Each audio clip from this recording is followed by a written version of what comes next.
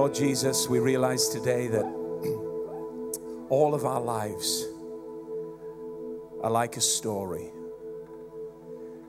And in this room alone, there's so many different stories.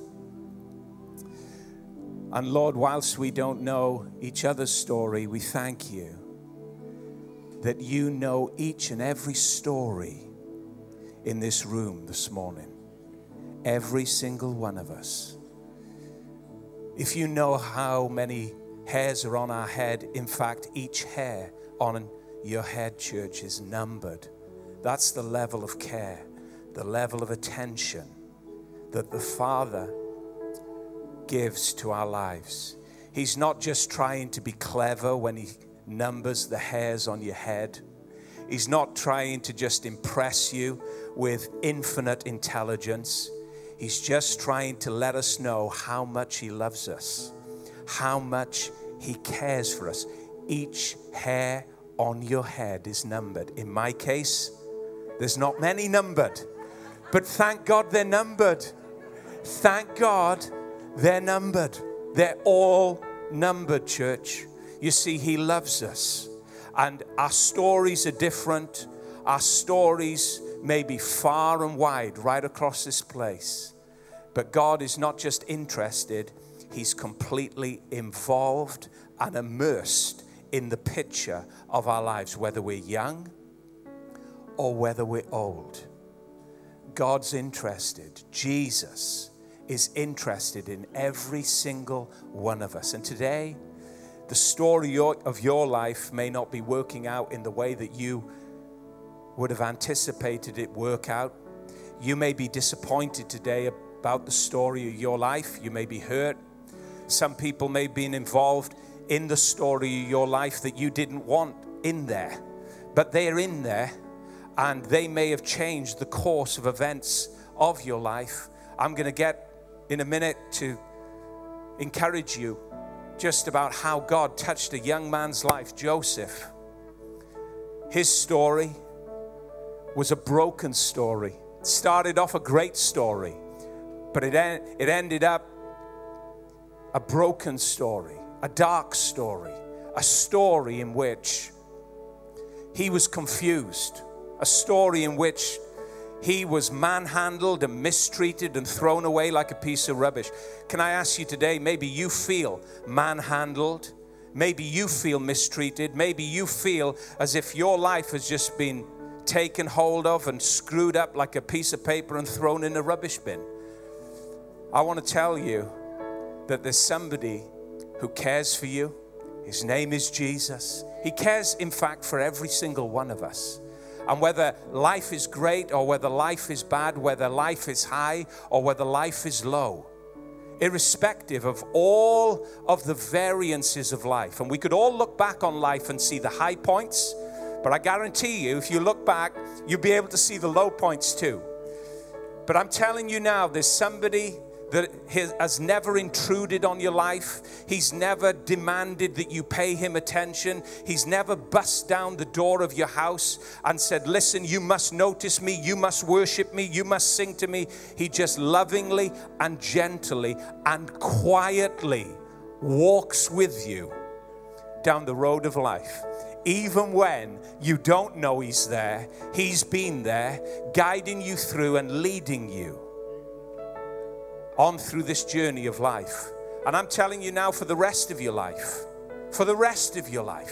you can be secure in the fact that Jesus has made you a promise. I will never, he said, leave you. I will never leave you. I've left him a couple of times. A lot of times I've left him. But you know what? He's never left me. Even as a wandering little sheep that's gone away from the fold, he's followed me and he's picked me up and rescued me and caught hold of me when I've been in trouble and when I've stumbled into things that I shouldn't have done and I haven't been able to get out and I've been trapped. He's come in like a good shepherd and caught hold of me, and he hasn't whacked me about black and blue to teach me a lesson. Do you know what Jesus did when he said to the Pharisees about that little sheep that would wander away from the fold? He said, the shepherd looks diligently for that little wandering sheep, And when he finds him, he puts him on his shoulders. He carries the weight of the pain. He carries the weight of the sheep that's got into trouble. And it says he goes home. He carries it home to the fold, rejoicing, saying that which was lost is found. He doesn't go home with the sheep on his shoulders, condemning it, taking it back to the fold to make a lesson of it. He goes home rejoicing, with gladness in his heart. And every time that God's come after you and I, when we've missed the course, when we've taken a left turn instead of making, a right turn, when we've disobeyed and we haven't obeyed, when we've gone the other way and we said, God, it's over. I don't want any more of this. I'm too hurt. I'm too broken. Do you know what? When we have ceased to follow him, he's followed us. He's followed us. And he's come to the place of our brokenness and of our pain. And he hasn't rubbed our nose in it. And he hasn't brought our sin up. You just find a gladness of heart that renews you. You find a gladness of heart in Jesus that overwhelms all of your shame. You find a rejoicing in your ears. And it's from Jesus' mouth that takes away all of the guilt and all of the pain and all of the stuff and the sin that you've been involved in. In the presence of the Lord, there is fullness of joy. Your sin is not magnified in his presence. Your failure is not magnified in his presence. Your failure is eclipsed by the joy of the Lord. The fact that you've come into his presence, the fact that you've turned up, the fact that you're standing here today saying, oh God, I don't understand life, but thank you anyway. Thank you for saving me. Thank you for forgiving me. All of the stuff that we may have felt guilty about, that we may have felt that we failed in, is eclipsed by the presence of amazing joy. The joy of the Lord becomes your strength, because in the presence of the Lord, there's not depression, there's not magnification of our sins, there's not remembrance of what we've done. There's only remembrance and reflection of what Jesus has done for us. Amen. Lift your hands up. We're going to sing it again. He's perfect. He is perfect in all of his ways. We're not, but he is. Yes, you are. You are so perfect, Jesus. You're wonderful. We love you. Oh, we praise you, Jesus. Oh, we love you. Thank you for being involved in the story of our lives. Thank you for never leaving us. Thank you for never forsaking us. You're so perfect, Jesus. Yeah, you are. You're perfect, Jesus. Oh, we worship you. We love you, Lord. You're so perfect, Jesus. Yes, you are. Oh, we love you. We praise you. We magnify you. Holy is your name. In your presence, there is fullness of joy. You are perfect in all of your ways. Yeah. You are perfect in all of your ways. You are perfect in all of your ways to us. Good Father, it's who you are. It's who you are. It's who you are, and I'm loved by you. It's who I am. It's who I am. It's who I am. Amen. Hallelujah. Come on, let's give Jesus a shout. Woo!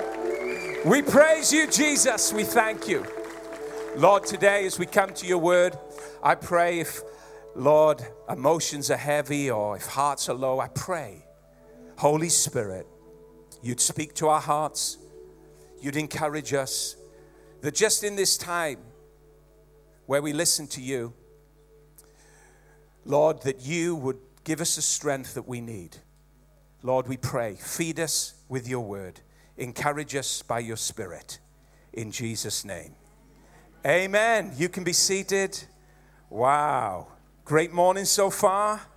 Father's Day, we're going to have a great day today. This morning, I want to continue just on what we've been looking at over the last few weeks about Joseph. We're going to look at his life. And closing last week, I made a point about how the Bible is full of stories regarding deliverance.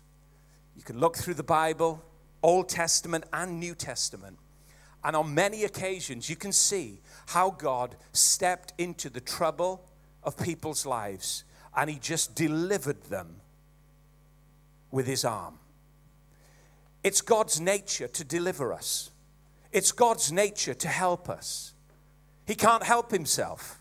When he hears us cry, when God hears that we're in pain, when God hears that we're in trouble, when God knows that things aren't going the way that we want them to go or the way that they should go, it's God that jumps in to the situation and delivers us and helps us. When there's a crisis, God wants to be in the middle of us, in the middle of it all, in the middle of us and in the middle of all the trouble, helping us and showing us the way through. The Bible is full of instances where God delivered his people. In fact, salvation is all about deliverance. It's all about rescue. It's all about reaching in to life situations and saving. You know, it's like the person that falls overboard and can't swim and is struggling to keep his head above the water.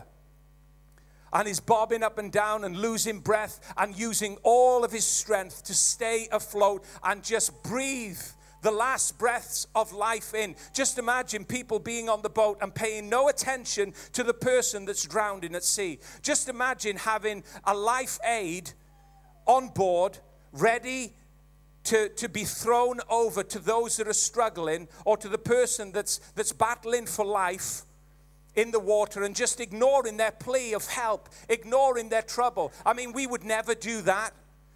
You know, if you saw somebody struggling for life and you had the means to help them, whether they're struggling at sea or whether they're struggling in life, you or I would never just walk on by. If we had the means to help them, we would throw them that life aid. We would throw them that life buoy. And it's the same with God. It's exactly the same with God. You know, when God sees us struggling, when God sees our story not working out in the way that we want it to work out or in the way that it should be working out, God just jumps headlong into the situation and seeks to help us. Whether that aid is directly him coming into it or whether that aid is through others that he sends to help us. God is a deliverer. It's his nature. He rescues us. He saves us. And it's wonderful. There's lots of occasions in the Bible that you can look at, that we can look at. And not only that, you can look back at the testimony of your own life and see how God has delivered you on many, many occasions. However, it's also interesting to see in the Bible that there are occasions, lots of occasions in fact, where people were walking through life just like you and I, and they hit a crisis, they hit trouble, they hit uncertain times, and God didn't deliver them. They cried to help. They cried for help like the others did. They trusted in a way that the others trusted. They demonstrated a faith that the others had, but God didn't deliver them in the way that he delivered others. When you look at Joseph's life, you see that. I'm sure that when hard times hit Joseph, he wanted God to deliver him. When his brothers threw him in a pit, when they stripped him naked and degraded him and said to him, "We'll see what comes of your dream, you dreamer, you pompous, proud little runt," and probably a few other selective words that I'm not allowed to use in church. And they kicked him in that pit.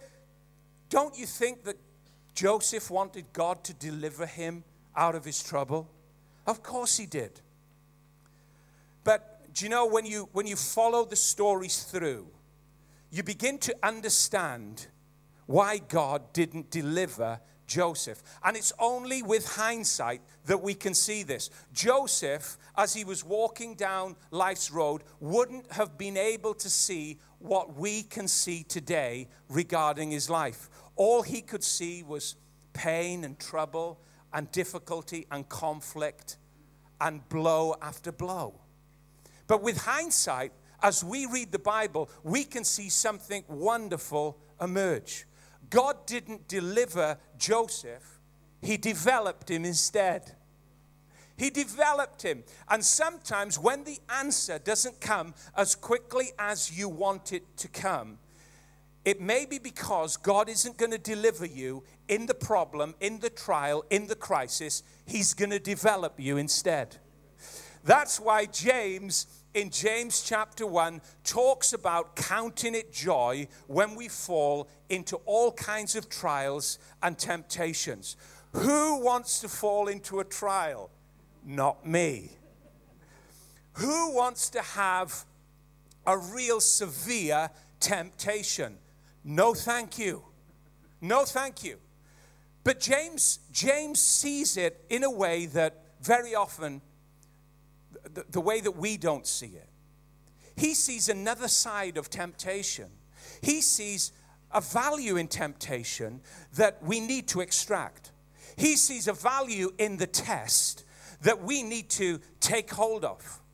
And he says, listen, don't complain about the trial. I read to you from the words of J.P. Phillips, or J.B. Phillips, a paraphrase of the Bible from James chapter 1 last week. And he talked about, don't see trials and temptations as intruders. Do you know, I mean, I can only talk about my own life. When I've gone through trial, when I've gone through tests, and they haven't been really big ones, to be honest, in light of the trials and the tests that people have gone through in the Bible, and in light of the trials and the tests that other people have gone through around the world, my trials and temptations have been very small, my friends. But I'm telling you now, I have not invited these trials and these temptations as blessings. He says, J.B. Phillips, when all kinds of trials and temptations crowd into your lives, brothers, sometimes they're queuing up. One test after another test after another test, and you feel as if you're failing every single one of them. It's awful. They're queuing up, those ugly things, crowding into our lives. When they crowd into your lives, brothers and sisters, don't resent them as intruders. Do you know when that colleague in work gets up your nostril and climbs right up into the crown of your head and won't get out of your imagination? You can't sleep. You can't talk a kind word because they're an intruder. They're a trial to you. The Bible is saying, don't count them as an ugly thing, which they probably are. Count it all joy. Count it all joy. Welcome them as friends. Welcome the trial. Welcome the troubling colleague. Welcome that ugly neighbor that keeps, giving you grief. As friends.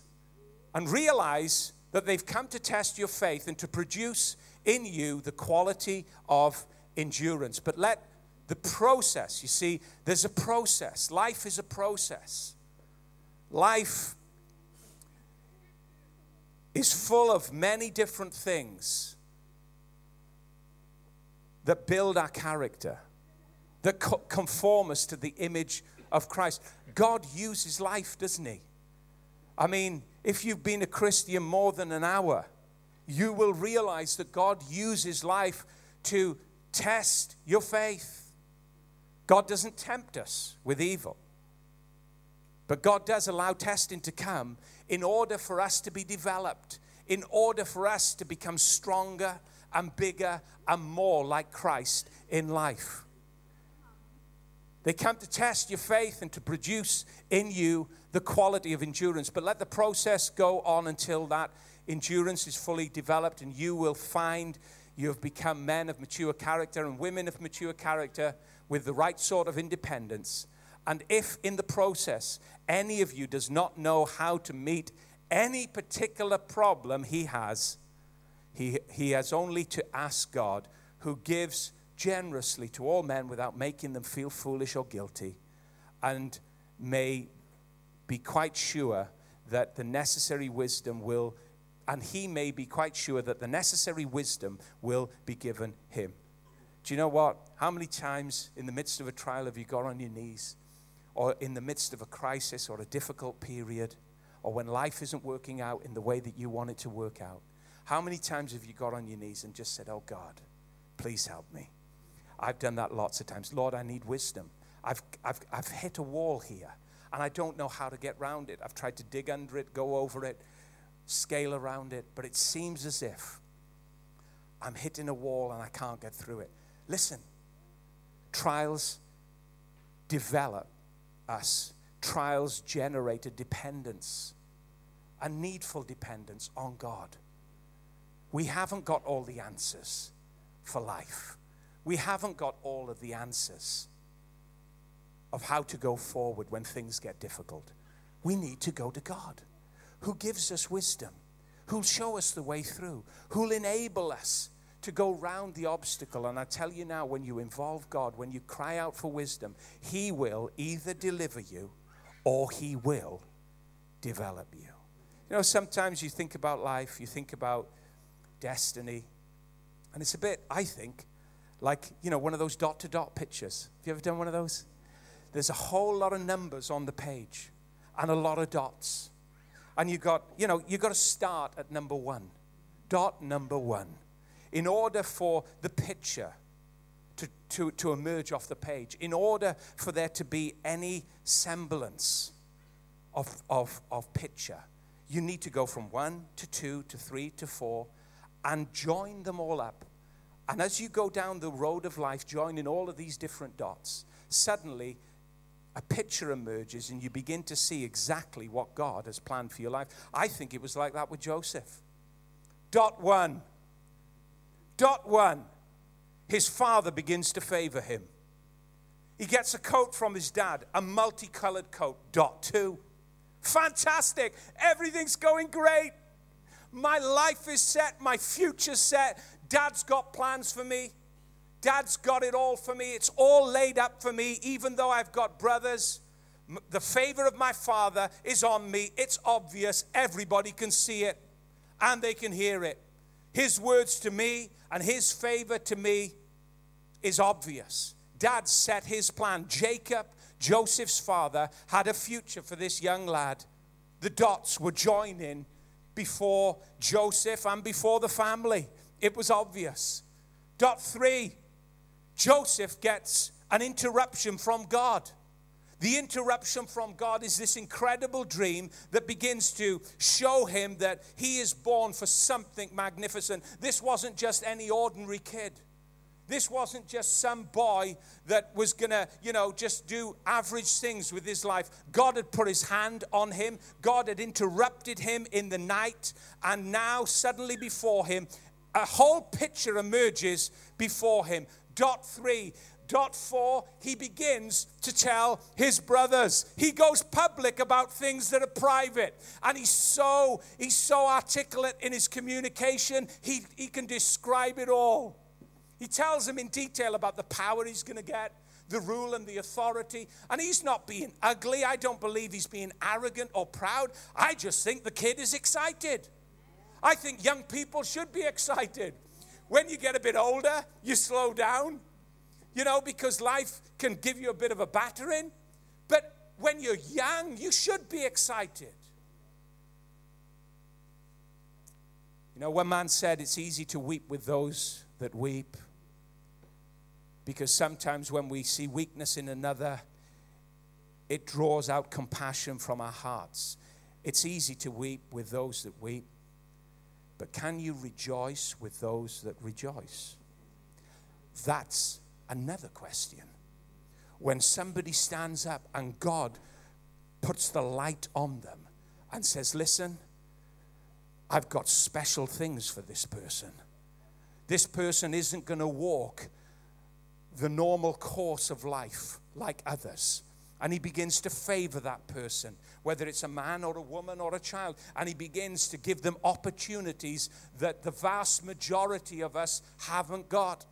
The vast majority of us will never have. He begins to raise that individual up for his glory and to do a specific work with him or with her. Is it easy to rejoice with those that rejoice? And that person begins to just, out of the abundance of their heart, tell testimony and tell of all of the wonderful things that God's doing for them and God's done for them. I think it takes great strength of character, yes, to weep with those that weep. But I think a whole rounded character is one that can not only weep with those that weep. I can get up here and shed tears easy, my friends. But I'll tell you something now. It's a great character that can really rejoice wholeheartedly when somebody else is rejoicing. It really is. When a heart doesn't envy, when a heart isn't jealous, when a heart hasn't any hatred in it, but when a heart is clean and pure and says, do you know what? I'm behind you all the way.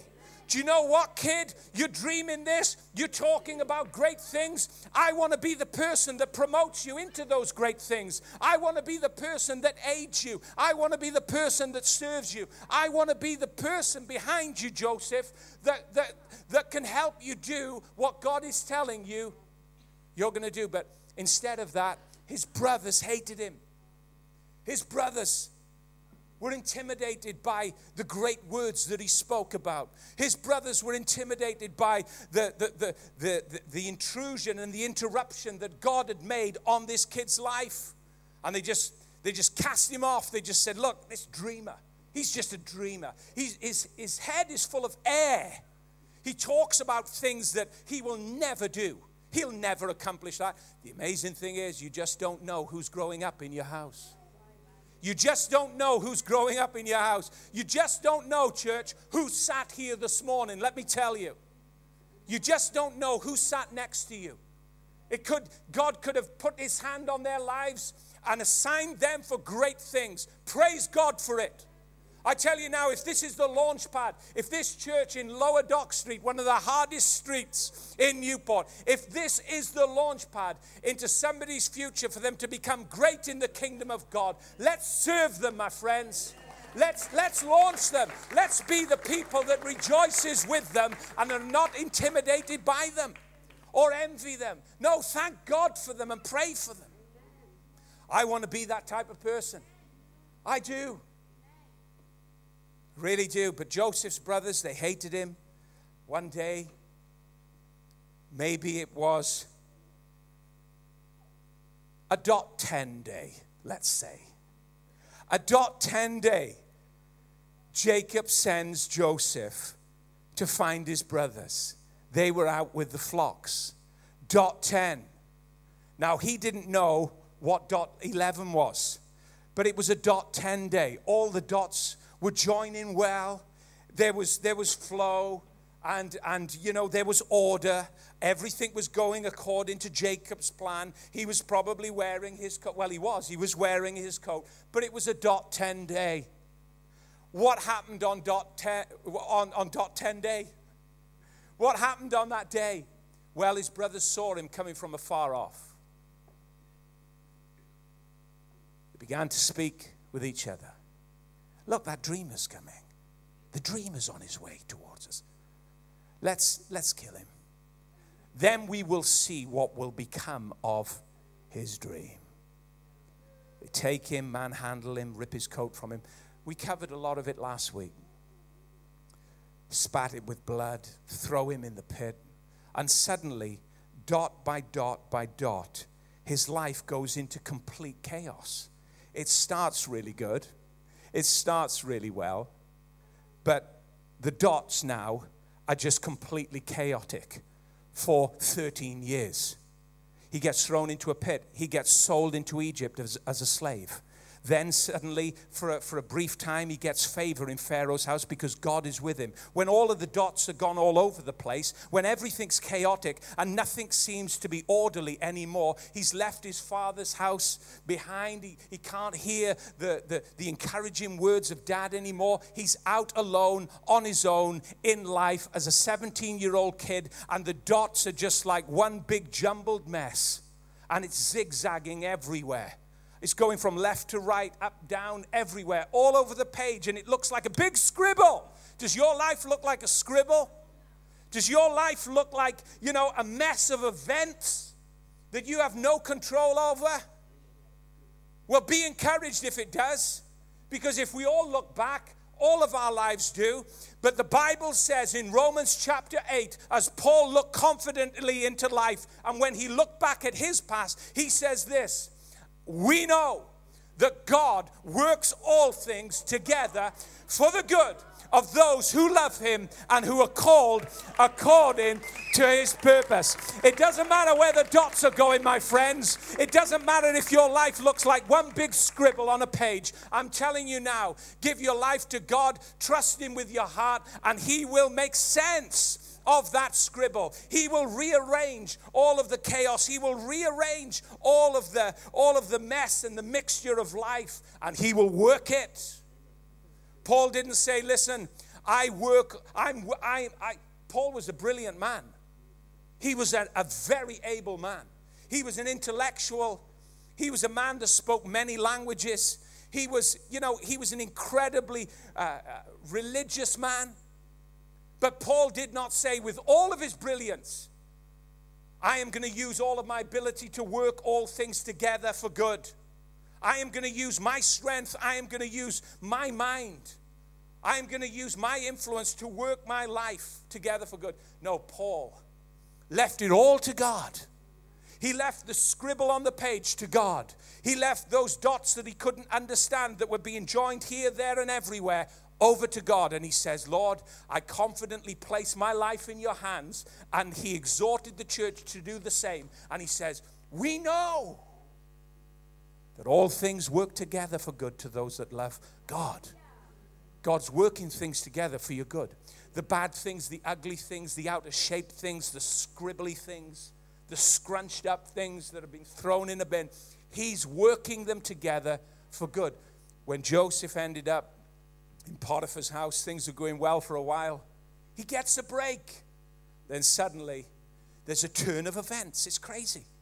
I mean, how this kid didn't end up with a mental breakdown is just unbelievable. It really is. How this kid just didn't give up and throw in the towel and say, listen, no more. God's with him. God's at his side. And then suddenly Potiphar's wife comes out with a slanderous accusation. Potiphar comes home, hears the news that Joseph is accused of raping his wife. He grabs hold of him, throws him in prison. Joseph goes into prison, and I'm sure he looks back, he thinks, my gosh, look at my life. Maybe he remembered the comforts of his own dad's house. Maybe he remembered all of the blessings under Jacob's care. And now he's in a prison. Now he's so far away from home, removed, and his life has come to an end. In fact, the Bible tells us in Psalms, I think it's in Psalm 118, but I may be wrong. But I think it is. It actually says in the Psalms, when Joseph was in prison, his feet were in chains and his hands were manacled. And it actually says that he was crying. He was crying. Well, you would, wouldn't you? I think he'd just come to rock bottom. He'd come to rock bottom so many times. Not just once, but several times. Hitting the wall, hitting rock bottom. God's not delivering, but God is developing. Joseph maybe just wondered, why aren't you delivering me? Why aren't you delivering me? Maybe he did not understand that every place and every location that he visited was a means of developing him for greatness. It was David that said, Lord, through my adversity, you enlarged me. It's through the problems and the trials and the conflicts and the crises that you become enlarged. We don't like them. We don't count them joy. We don't relish them and invite them in. But I'm telling you something now. When you come through a crisis, when you come through trouble, when you come through pain, you will be enlarged. Sometimes, I'm not there yet, but we should thank God for every crisis, every problem, and every trial that comes into our lives. Why? Because God is placing confidence and trust in us to go through those seasons. He sits back and looks at this jumble of past life. A mess. But God's with him in the prison. And it's noted and it's seen. And the prison manager hasn't got to handle any affairs. It's given over to Joseph. The favor's there again. You see, even when the sign of favor, the coat of many colors, even when it's stripped off you, and there's lies and there's slander about you, favor's still on you. It doesn't matter what people say about you.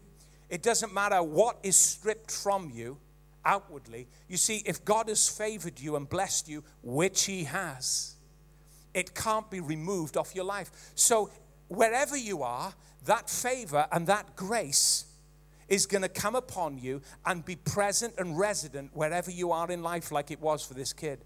He's in the prison, and then he's interpreting other people's dreams when his dream has died, when his dream is dead in the water.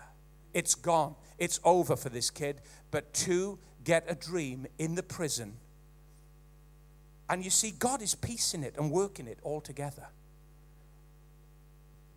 How is it that Joseph just happens to be in the right place at the right time, in the moment when these two men get a dream? Baker and a butler get a dream. We won't say what happened to the baker. He got his head cut off. That was the interpretation of that dream. The butler got promoted within 2 days. Joseph said, please remember me.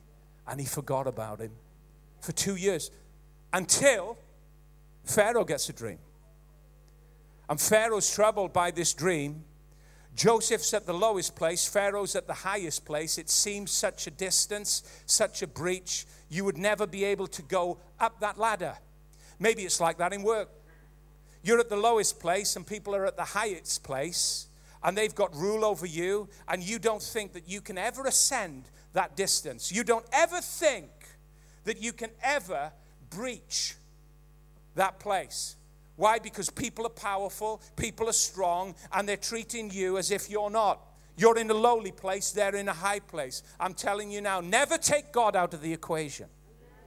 He can do exceedingly abundantly above all that you can ask or think. That's the presence that we are in this morning, my friends. It really is. And suddenly, as Pharaoh gets his troubling dream, and he begins to speak it to his wise men, and they're troubled by the mystery of it all, the butler remembers that Joseph had interpreted his dream and it had come to pass. And suddenly Joseph gets washed. He has a change of clothes. He's standing before Pharaoh, interpreting Pharaoh's dreams.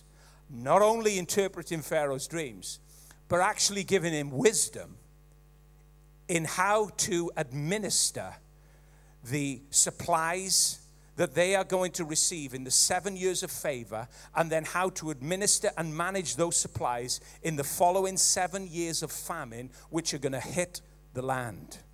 And suddenly God has elevated this young man from the lowliest place into the highest place, and in a matter of moments, it seems as if his dream has come to pass. Everything that was spoken, and of course it hasn't, it had taken 17 years to get to that place.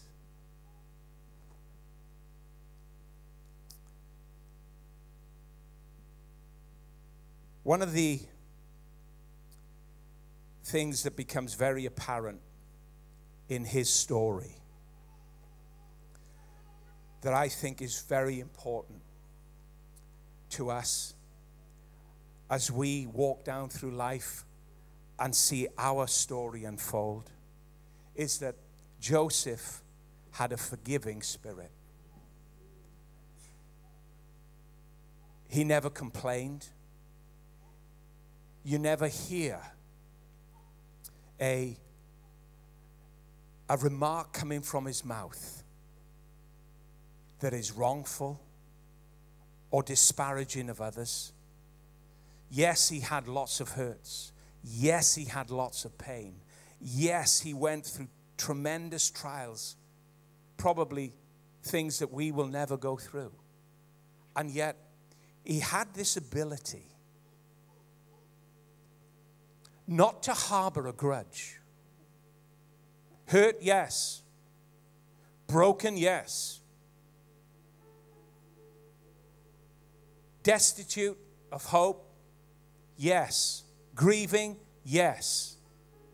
But in the midst of all of that pain, he had this ability to forgive. To forgive. To let the past be the past. Paul said, you know the words well, forgetting the things that are behind. Oh, if we could only forget the things that are behind. Jesus will give us power to forget the things that are behind. He doesn't expect us to do it on our own. Forgetting the things that are behind. It's an amazing thought behind that word, that Greek word, forgetting, and it's this: to cease to be affected by. When you forget what's behind, you cease to be affected by. Isn't it great that Jesus' life within us enables us to cease to be affected by the past? Cease to be affected by the pain. Cease to be affected by those words that cut you down, those words that hurt you, those words that injured you.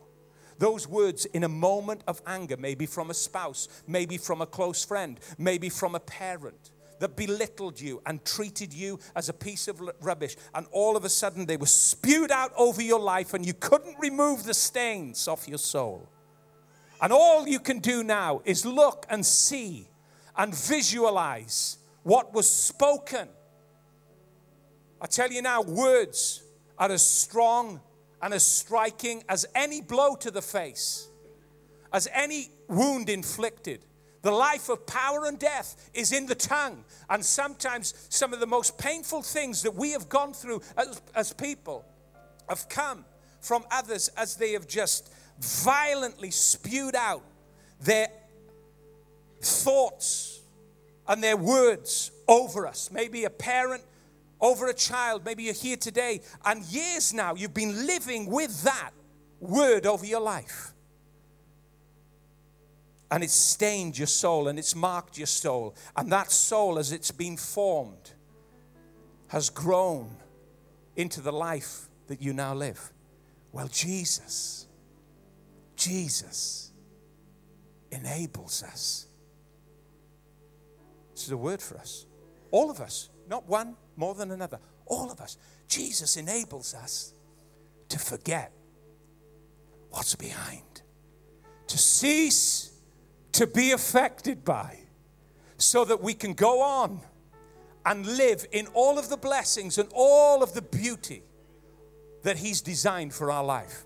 Joseph had this amazing ability to forgive. How do I know that? Well, you see it in the names that he called his two children that were born to him. Let me read it to you quickly.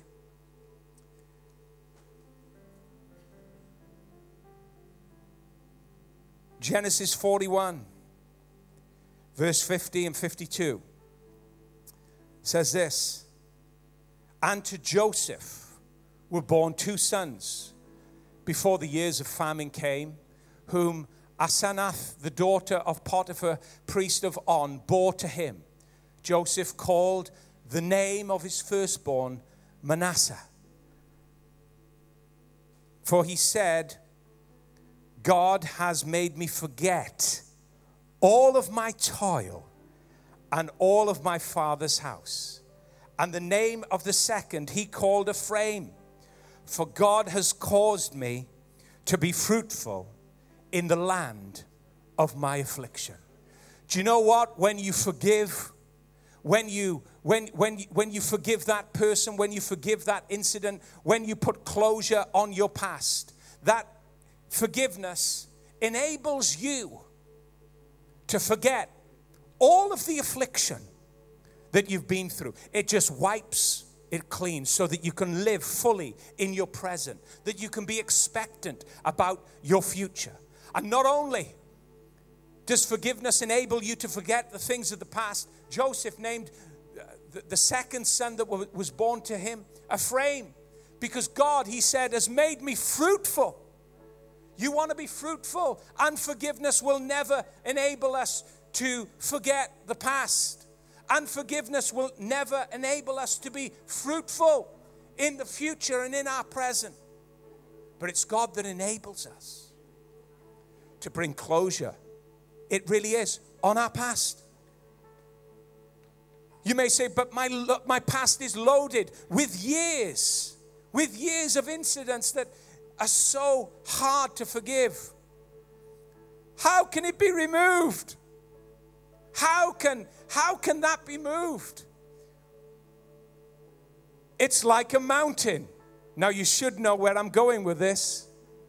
It's like a mountain before me. What did Jesus say about mountains? He said, listen, if you've got seed-like faith, speak to the mountain.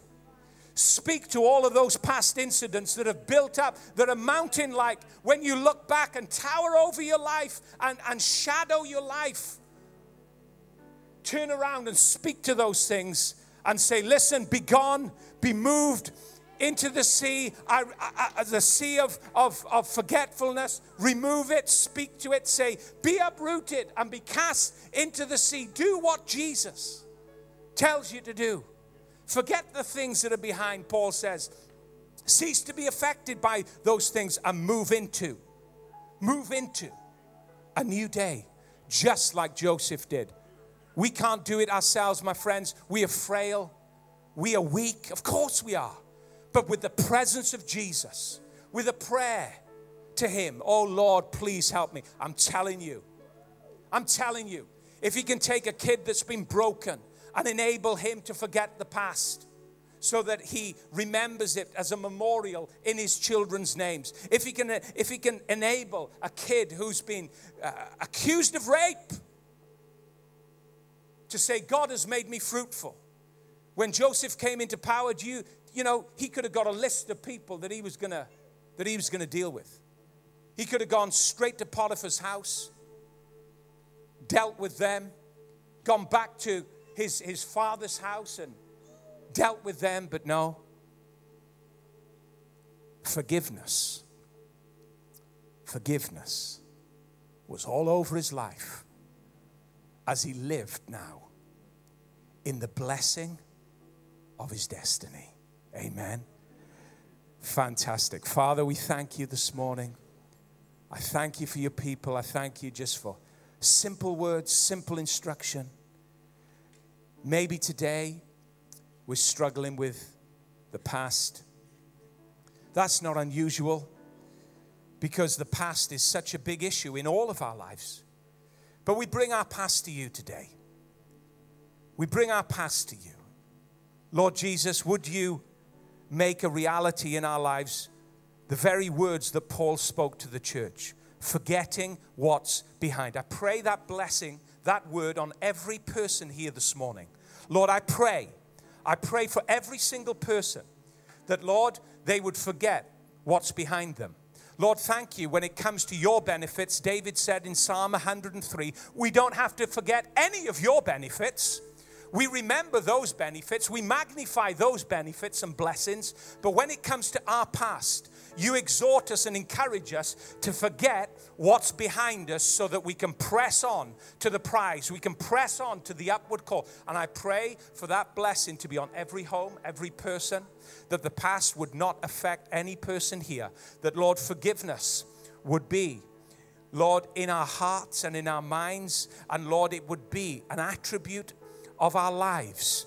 That forgiveness would, Lord, be the first thing that we see rise when we're in a crisis or when we're in a trial or a difficulty. Lord, we thank you that as we forgive and as we bring closure on the past, Lord, I thank you that you will enable us to be fruitful. Fruitful. Fruitful in our work, in our homes, in our church, in our lives before you. In Jesus' name. Now, you may be here today. You may never have asked Jesus into your heart. Right now, I want to give you an opportunity to ask Jesus into your heart. He knows all about you. He loves you dearly. The Bible says he died on the cross to remove the distance between us and him. That distance was sin. But Jesus died on the cross so that he could cross that breach and come into our lives. I want to pray a prayer with you right now. An invitation to ask Jesus to come into your heart.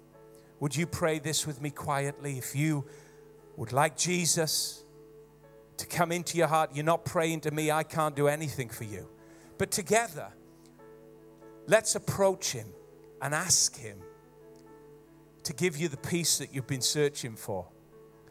To give you the security that you need, to remove the fears of your mind. He's a savior. He's a rescuer. He's a deliverer.